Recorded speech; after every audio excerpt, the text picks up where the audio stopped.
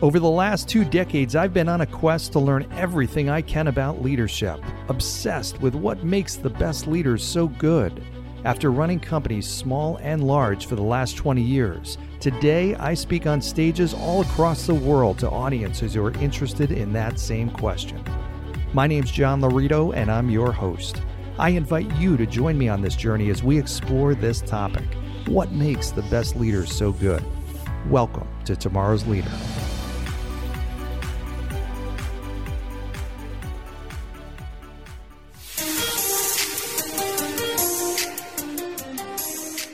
John Laurito, welcome to the Human Capital Innovations Podcast. Thank you, Jonathan. Great to be here. Yeah, I'm excited for this conversation today. I know you have your own podcast. You have a lot of experience around these topics that we're going to be exploring about leadership shifts, recognizing leadership potential in others, and really helping to attract and retain your A players within the organization. So all really great topics.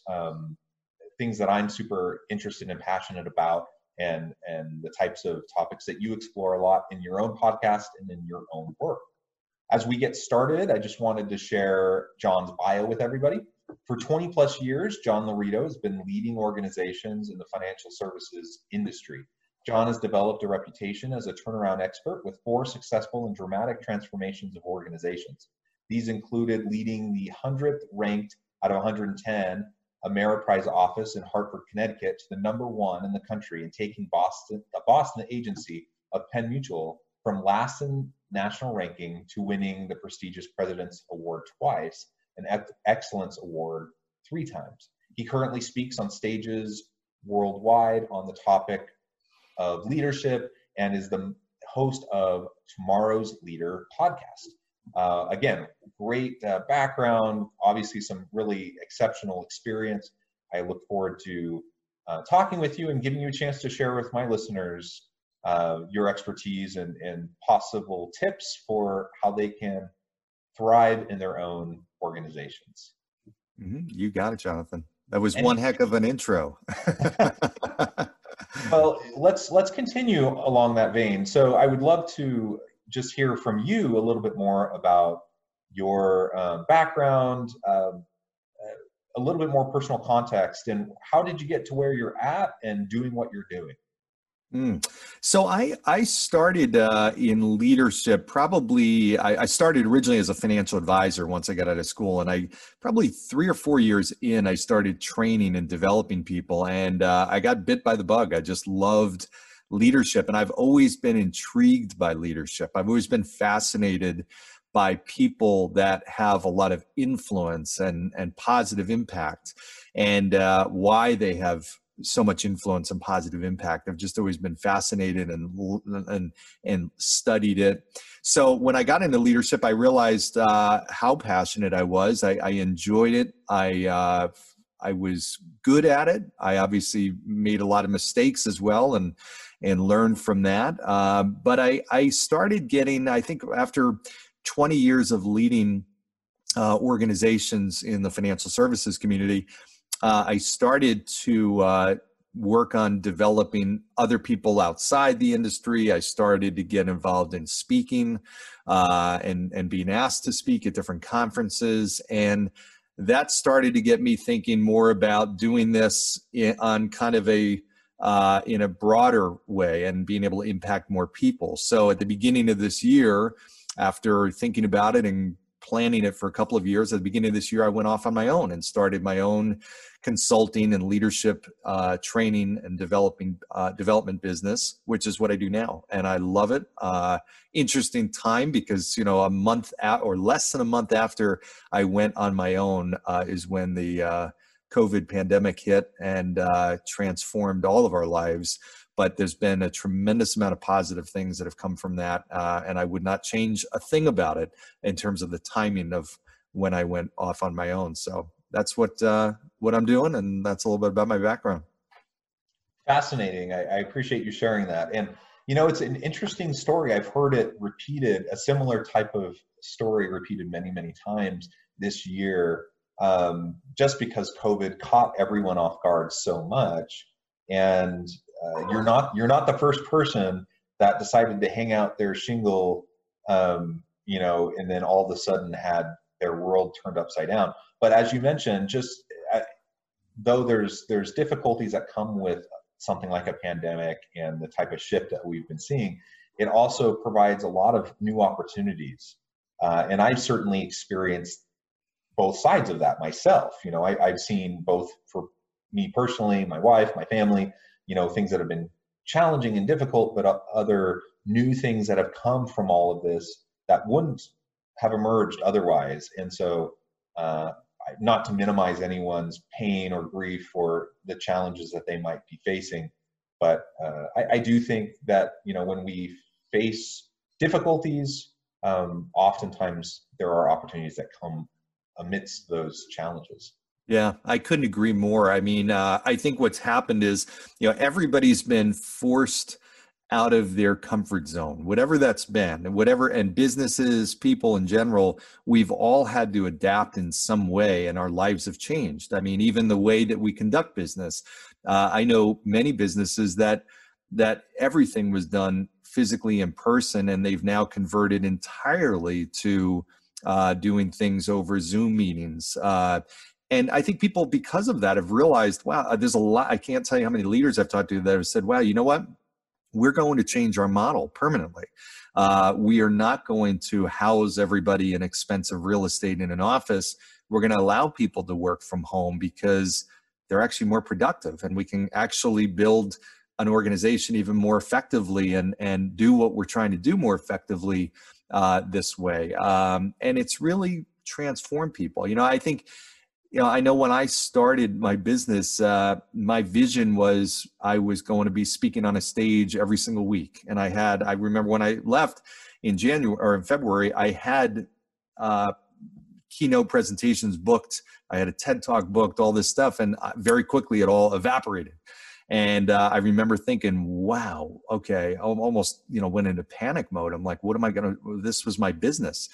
But it forced me in a different direction. I do virtual presentations now. I'm doing more consulting work that I never would have been doing had I stuck to my original plan. It pushed me in a whole new direction that's actually paid off tremendously well, because I can do what I love doing in a different environment and a different delivery mechanism. And so I think about that. I know a lot of businesses there's some businesses that have been paralyzed. They don't know what to do. They didn't adapt, they didn't pivot. And because of that, unfortunately, they're not doing well, or some are going out of business. But I also know many businesses that have thrived because they've changed their model and thought differently. And it's just pushed people to a whole stepping outside their comfort zone. Yeah, and stepping outside the comfort zone is really what's required, I think, of a modern leader. That actually brings me to my first real question for you today. I know you talk about leadership shifts, and certainly, something like a pandemic has upturned everyone's world and requires organizations to pivot. It requires leaders to think and function in a different way.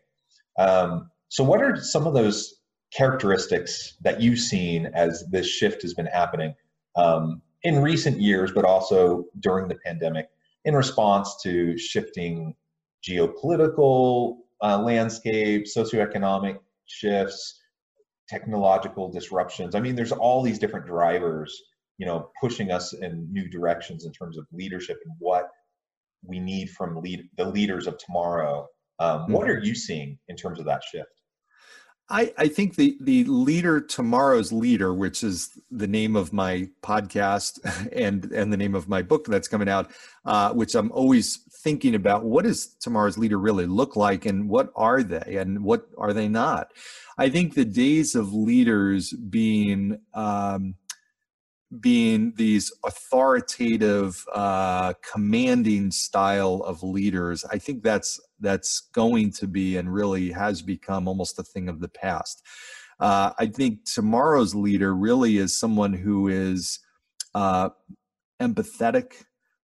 They are really understanding their people. They are much more relationship based than ever before, because leadership is about influencing people in a positive way. And it's not just enough for a leader to tell people what to do or even where we're going, but they really need to tap into and help people understand why.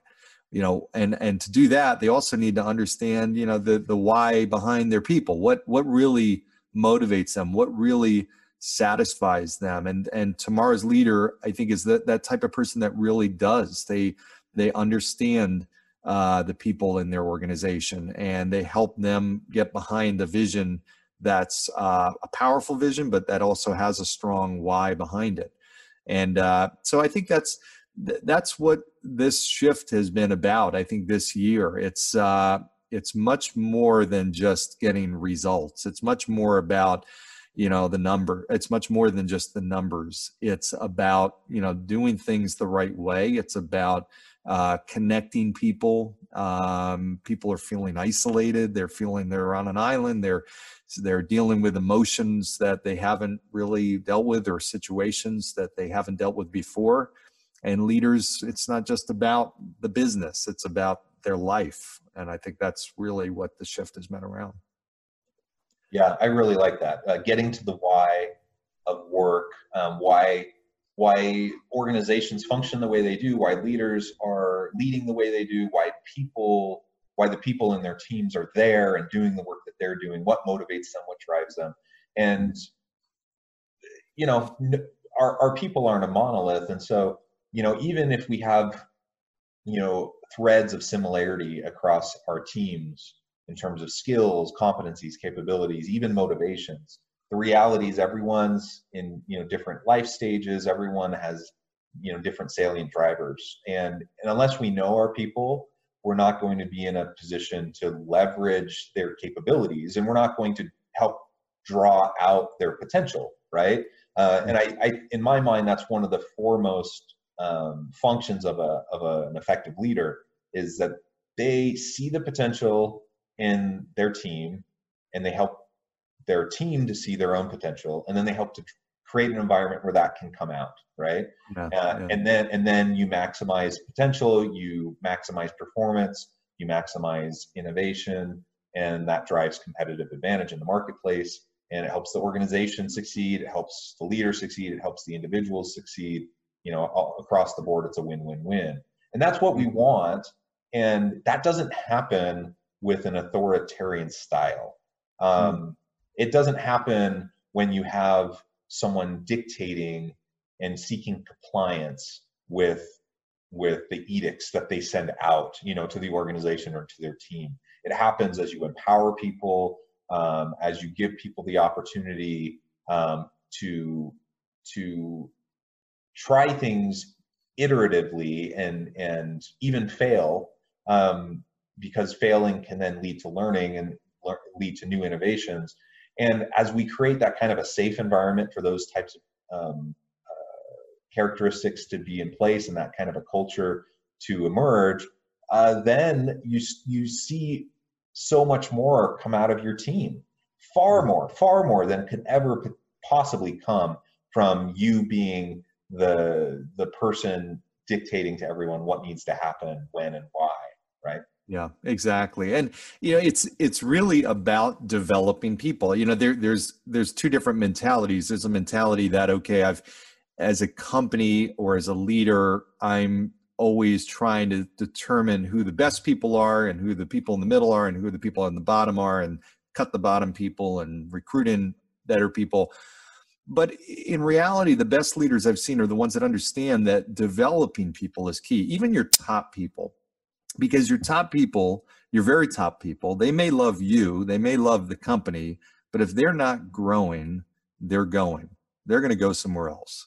And top people need to feel really three things. They need to feel that they are growing. They need to feel that they are making an impact to the company or the organization or the world around them. And they also need to feel recognized. And if they're not, then they're ultimately not going to be there. But the leaders that really understand that developing people, a lot of companies have gone away with the annual performance review. And the reason why is not because reviewing performance is not important, but they realize, you know what, we're doing it once a year. Why are we doing it once a year? Now that's better than not doing it at all.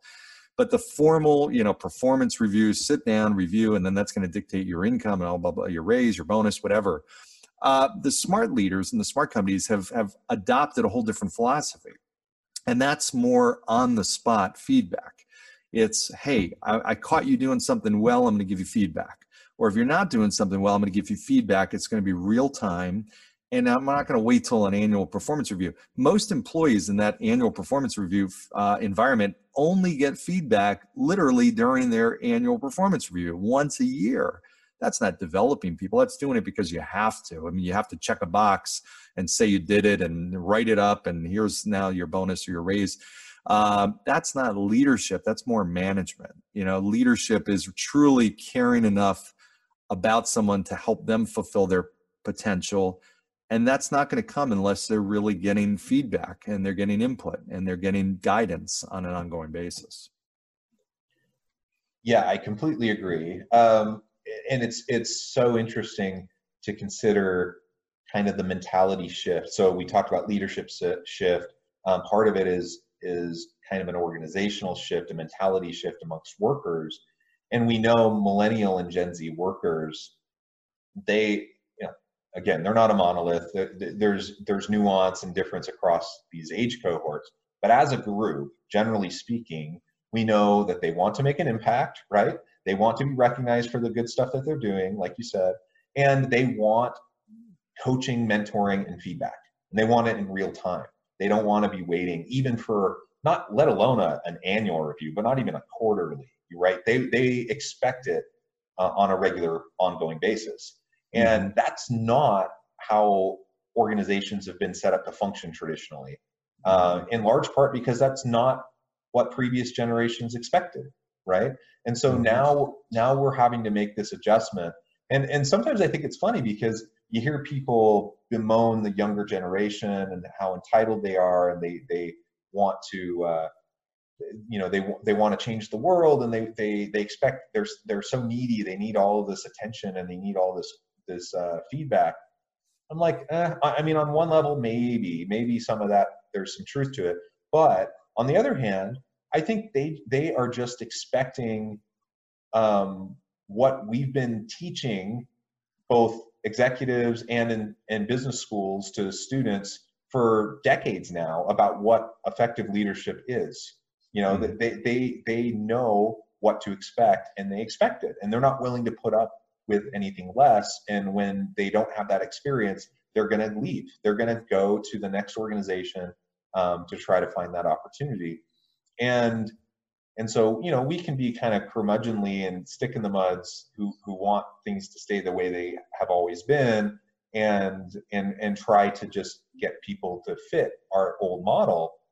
Good luck with that. I mean, that's just not going to work. We're not going to be fighting for the best talent if that's our approach as a leader or as an organization. And if we want to attract and retain A players, the bottom line is we need to meet them where they're at and help them progress. And I don't think it's unreasonable for a millennial or Gen Z worker to expect ongoing feedback from their boss.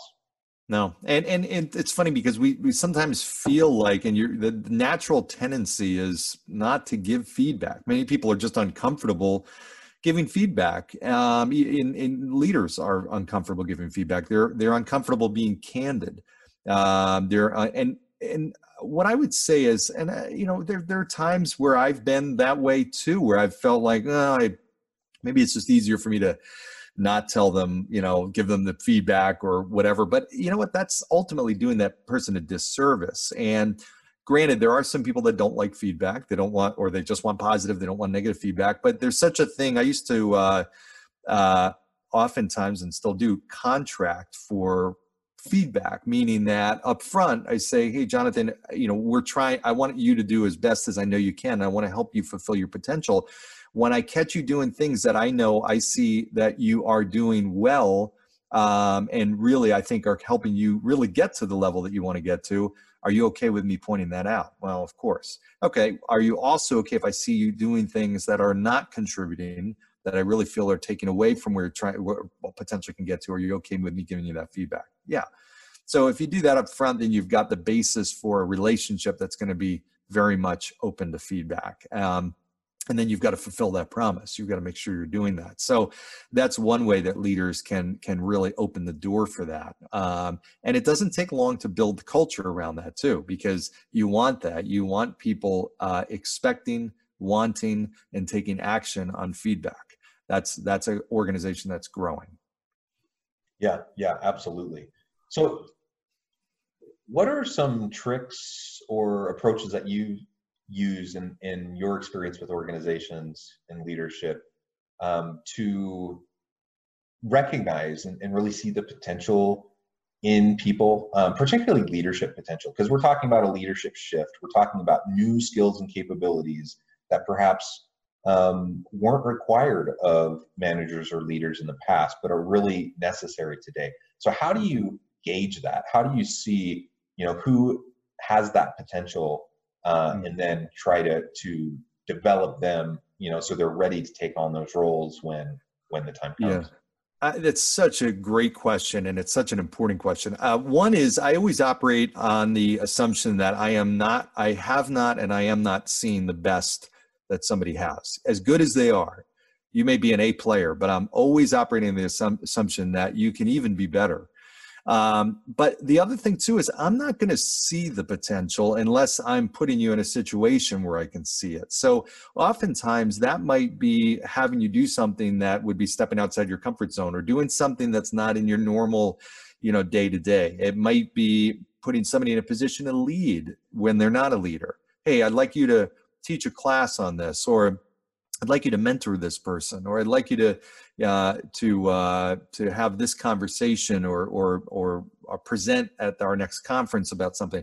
And oftentimes I've seen in those situations, you see the potential that somebody has. Wow, I saw you up there in front of the group. You did a great job. I can actually see you've got a potential to be a great leader. I don't think people in general leaders are giving their people, in some cases, opportunities to shine, and opportunities where that leader can spot the potential in people. You have to look for it. But that's what I coach leaders on. Put your people, give them stretch assignments, put them in situations, push them out of their comfort zone a little bit, and you'll start to see things in people that you wouldn't have seen otherwise. And that's how you really develop people. Yeah, the stretch assignments, I think, are really, really key. And I get it. It can be uncomfortable because you don't know how it's going to go. It's called a stretch assignment because they haven't proven themselves in that area yet, right? And so sometimes it won't go great, and perhaps there will be some failure involved, or at least it won't live up to kind of the level that you hope it will. But you have to do it, and you mentor and you coach and you help them along. And then in many cases, people will rise to the occasion, and they'll show you what they're made of. And then, that brings it into play everything that you were just talking about. Then that provides a huge amount of benefit to the organization. And even if it doesn't go particularly well, even if it didn't work out, you still learned something important. You've still given them the opportunity. And just because it didn't work this one time doesn't mean they won't be able to grow into that kind of capabilities in the future. But it highlights the gaps, and it highlights where the coaching, mentoring, and development can occur. Exactly. Absolutely right. Yeah. So you've already referred a little bit to keeping the best people. Let's say we have a great leader, they see potential in people, they're working along the lines that we've been discussing. But you find yourself in an organization or in a culture where you just see the best people leaving on a regular basis. What's going wrong there, and how can we stop that outflow of good talent? Yeah, I think the organization and the leader has to really assess, what are we doing for our top people? How are we developing them? Because if they are not investing in those people, to my prior point, if they don't feel they're growing, they're going to go. Top people don't like that feeling of not growing, of getting stale or plateauing. So I think that's the first thing. If you don't have a clear answer to that question, what am I doing? How are we investing in our top people? Then you're probably not, or you're not doing it enough. Very rarely do I see retention problems or a lot of turnover in an organization that is doing that. Do you have a culture of promoting from within, or are you constantly looking for people outside? That's not good. You want to have an environment where you're promoting, not always from within, but certainly giving people opportunities, because that can be also very disheartening to an A player when they see those opportunities going to people that aren't in the organization. So those are typically the signs, the biggest signs that cause those problems. Yeah, excellent. Well, John, it has been a real pleasure talking with you. The time has flown, and we're almost to the end of our time together today. But before we part ways, I just wanted to give you a chance to share with listeners how they can get connected with you and give the final word on our topic today. Thanks, Jonathan. They can get a hold of me either my website, which is lauritogroup.com. That's LAURITOGROUP.com. Or they can check out my podcast, which is Tomorrow's Leader, on all the podcast platforms, as well as YouTube.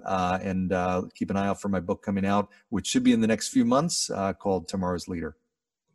Excellent. Excellent.